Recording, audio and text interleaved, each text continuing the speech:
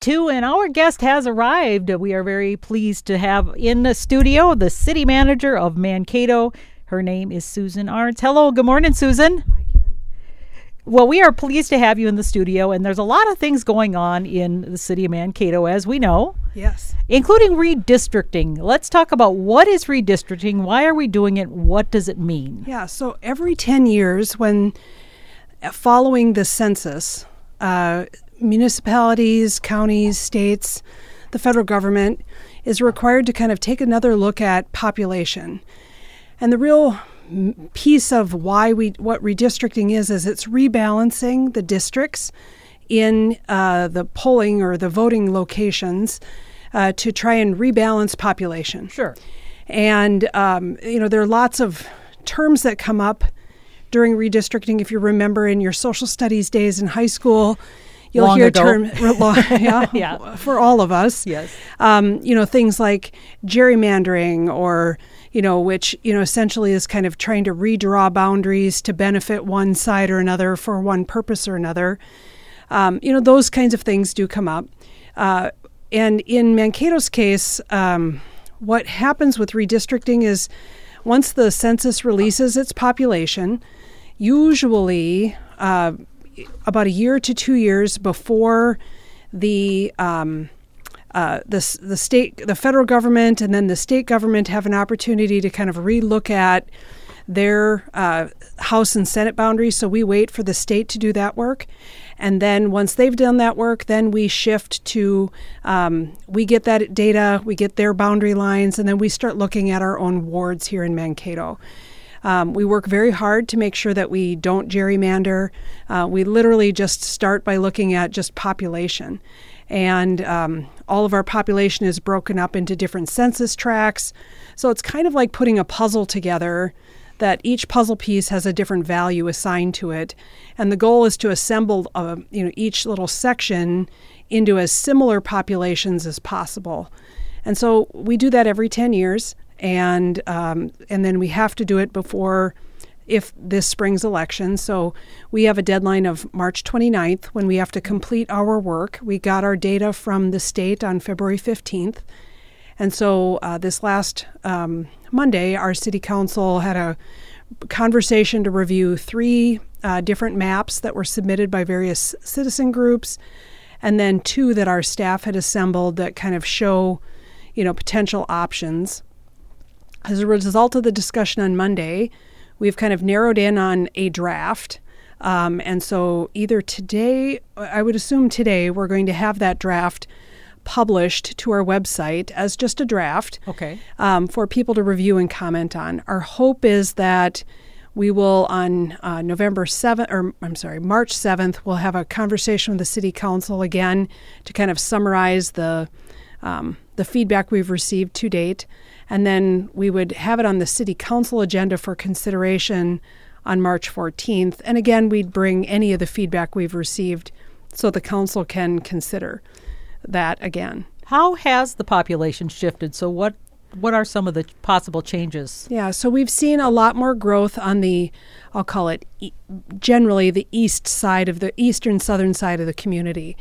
And so with that, we need to adjust those ward boundaries in some cases significantly. On the space, for example, where the studio is here, there are census tracts that are just very populous. So like your puzzle pieces. Hilltop area. Yeah, the hilltop area. There are some puzzle pieces that will have a value of like 500 or 1,000. And those are puzzle pieces that are harder to move around okay. Or, so it makes the polygon look smaller, but from a population perspective, it has a similar population. And so we work to do that and try and get all of the different wards within 5% plus or minus of each other. And then we also take a look at what do we anticipate forward to try and minimize change for the public in the future as well. So if we know that we're going to see more continued growth on the east and the northeast side of the community, those would be areas that we can, consider maybe having more of a buffer, not more than 5%, but, maybe that 1 or 2% so that as we see growth there over the next 10 years, it makes fewer changes for the public in that area. I know the city of Mankato has a bunch of major projects planned. I'm wondering how that's going to impact it, because I was looking at your newsletter. It talked about the Mankato's Community Investment Plan, talking about certain anticipated projects, a multi-year plan, from everything from the Water Resource Recovery Facility to Alexander Park, Turtle Lot Park, the athletic fields, and some other things. Are those going to have any impact on what you're talking about in terms of population changes, growth, redistricting? Yeah, generally redistricting shouldn't affect those, because in the end, even though we have council members that represent wards or locations in the community, they still represent the community as a whole, right? Sure. So, the good news is that we still have each person that resides in Mankato still has 7 people that are expected to kind of represent their best interests. And so those projects shouldn't be affected by redistricting. With the changes that we're looking at, there shouldn't be any more or less of those projects moving forward or not moving forward. There certainly isn't any more or less support for any one of them either. So, and another thing, I know you just this week, you had a group of individuals talk with the city council about having the city of Mankato join the city's climate caucus. And there's been a number of meetings where folks have spoken up about that and joining that effort. And I know some are disappointed, saying, well, why wouldn't the city of Mankato join that climate caucus organization? Yeah. So where's that at? Yeah, so at the end of January, beginning of February, I had a work session with the city council where we discussed that we had been asked by some of our partner cities around the state to consider participating in the city's climate caucus. And essentially the coalition of cities that are calling themselves the city's climate caucus, they are assembling themselves to declare climate as a state of emergency, and for the purposes of putting essentially pressure on the state and federal partners to provide resources for communities to try and address issues in their communities related to climate. We had a good conversation with the city council. They asked for us to go back and take a look at the actual language that was in, I'll call it the sample resolution. Several of the cities that have joined that coalition have modified that resolution for themselves. A couple of the cities have removed the words state of emergency related to climate and have customized that language. And, so kind of we're having that, I'll say, internal debate about if we're going to customize the language, are we really joining the effort, the caucus? And so we're having a little bit of that conversation. On March 7th, we're going to have a review for the council of the actual language that we would recommend they consider. And in that, what the council had asked is that in addition to talking about joining the effort of kind of demanding or urging financial support or resources from the state and federal government for efforts related to climate, the council also wants to kind of highlight or discuss in that things that have been done or business practices that we've modified or changed related to climate, and not just because it's good for the climate, but also because it's good for it's good business practices. And, so we will be working on a draft of that resolution for them to review next Monday. And then following that, in the future, we'll have another conversation with some of our key staff members. We have a staff member at the city, Rick Baird, who does incredible amounts of work on the environment, sustainability for our community and also for our organization. And unfortunately, he's on vacation. Oh, okay. So, a very important and needed vacation, and we want to be able to give Rick that time and not... we'll have him on the show another time, because that'd be great to chat with him about that. Yeah. But I was just curious, so if you're saying you're joining the Climate Caucus, is it just a matter of is it just a statement, or is there actually any teeth into it that you're going to do something? I guess that's the thing I'm wondering about. I mean, it's easy to say, so of course we support this, because why wouldn't you? Well, that's the purpose of the discussion with the council, is what is that resolution really asking? In some of the cities, they've the draft resolution says that the communities agree to complete a climate action plan. Some of the cities have removed that task from their efforts. And I don't know that the council, through this resolution, is really looking to kind of declare all of our future endeavors. I think that we want to include, the work that we're doing presently, and then continue to have conversations as we look at our strategic plan, because we're currently other than the routine things that we're doing now that do have impacts on climate and are very important to our organization, like the wastewater recovery the water resource and recovery facility. It's probably the biggest recycler in town. Sure. And it's recycling water, right? And so we have a lot of things that we're doing on a routine basis, but to adopt and take on new measures of any kind of importance and significance, we have to realign our resources and our staff to do that work. So at the moment, I'm not sure I can commit that this is what we're going to do. We have been and will continue to look at the viability of electronic vehicles.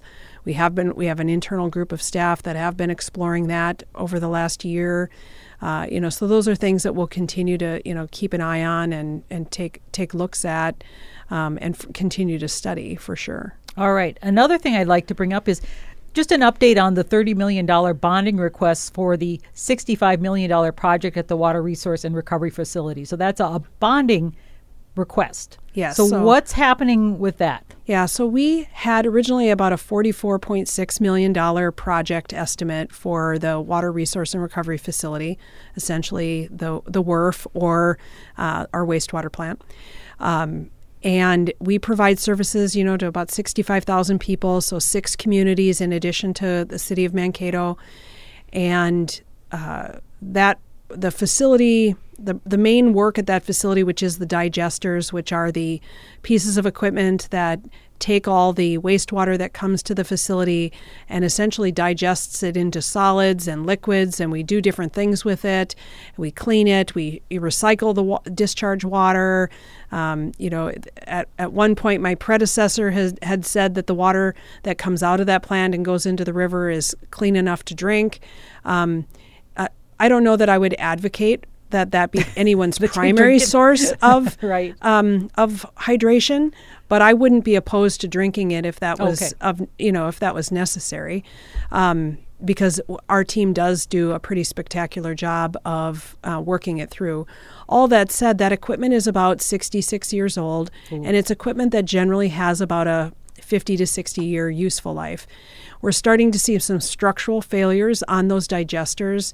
They are beyond their useful life. We're having a hard time continuing to find repair parts. We literally have duct tape at the plant holding some pipes together and some insulation around some pipes to prevent sweating of certain pipes. It does not meet ADA compliance. There's a number of things that the plant that was built in 1956 just really doesn't meet the 2022 standards that we're expected to operate under. And so we're at a point now where we need to do some improvements. In January, we opened bids on this project, and we were the first major project in Minnesota to open bids. And it caught our breath when we opened the bids for our $44.6 million project and found it was really now a $65 million project. Is that just the cost of doing business that's happened to a lot of in construction and all those sorts of things? It is. We were hoping that we could go back and look at the bids and find one or two major pieces of the project that were driving the costs higher, and we could go, is there a different way to do that part? But unfortunately, it's across the entire project. And so we're having a lot of conversation now about, what do we do? The first thing that we did is we reached out to the Public Facilities Authority and talked to them about modifying the loan that they had granted us to make sure that if we had to move forward on this project, do we have the ability to finance it through the Public Facilities Authority? I believe that we do. The other thing we had started last summer as part of the state of Minnesota's capital bonding process is we had made a $20 million bonding request for our $44 million project.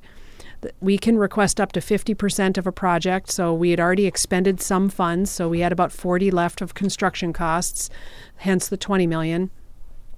With the new bid, we did reach out to our local House member and our Senate member to ask them if we could modify the cost of our request.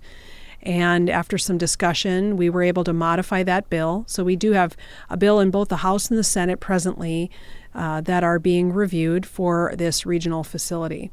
Next week, we have been asked to participate in a hearing for the House Capital Investment Committee and at their request. So that feels very positive that there's some interest in continuing to explore and review this facility, this project. I think the biggest thing that has caught the attention of many is not just the major regional factor that this facility provides, but there's another community south and west of us, Lake Crystal, that has been reviewing their own wastewater future, and they're exploring, do we fix our plant or do we explore connecting to Mankato? Oh. Okay. And if they are able to connect to Mankato, it eliminates a future $20 to $30 million project that community would have. So, if you kind of just do some simple math, an investment in Mankato for now 68 million people might be better served than a $20 million investment for 2,500 or 3,000 people. So we're having kind of that conversation about, without the expansion to our facility, we wouldn't be able to assist Lake Crystal. And does it make sense to put another plant out in Lake Crystal at this time? Would they be a part of our city limits then? Or they would not be part of our city limits, but we'd have a contract with them to provide that wastewater service, similar to we have with Eagle Lake, North Mankato, Madison Lake. Oh, sure. And some others. So where are we on the priority list? Do you know with the legislature? You know how they say the bonding issues that somebody's on top 10 or wherever on the list? Yeah, I don't know that they've come out with that from the House and the Senate yet. In the there were no local water or wastewater projects in the governor's budget proposal or the governor's capital proposal, and so we still have work to do to get included. It certainly is a good sign that we're being asked to participate in some hearings and to continue the discussion about our project. So we're working very hard this month on talking with folks, answering questions, engaging where we can to make sure that we talk about, how this project not only is a major recycler. I mean, it's more than just wastewater. This facility, we use the methane that's produced to heat the plant. We use the biosolids that are created as kind of one of the major end products of the facility. We use them to put almost 300 acres of agricultural land to help with soybean and corn farmers in our region. We provide water to a local power plant for the cooling of their manufacturing system. And so this plant is more than just wastewater process. We have 5 or 6 communities way out west that we provide phosphorus trading with. So because the amount of phosphorus we're able to remove from our plant before we discharge into the Minnesota River is 75% above some of the state standards, we're allowed to use part of that to help some of these communities, Walnut Grove, Granite City, and some of those communities way out west, to help them meet their phosphorus standards. Because without making a major capital improvement to their facility to remove the level of phosphorus they would need, we're able to do it here more cost effectively and then trade the positive credit we have for their needs as well. What do they do with all that phosphorus? Do you know? Yeah, so the phosphorus goes into that biosolids piece. That's a big part of it. And, that helps with the nutrients that goes then out to the agricultural areas. We're just about out of time. We are talking with the City of Mankato's manager, Susan Arntz. What is one of the most pressing issues that you have right now in the City of Mankato? This water resource recovery. Okay, that's the big... that has consumed a great deal of time. Okay. We're also keeping a very strong eye on, how we get through spring with, we certainly don't anticipate major flooding. No, it's not enough snow cover. Not enough snow cover. But we are hoping and monitoring kind of from a future drought perspective of what's that recovery look like. We know it's going to take a number of years, but we are certainly keeping an eye on that as well. All right. Well, I want to thank you for coming in and chatting with us about this. We'll have you back again to chat about Absolutely. more things that are always going on, I know. Thank you so much, Susan. We appreciate it. Thank you. Take care. Yes, you too.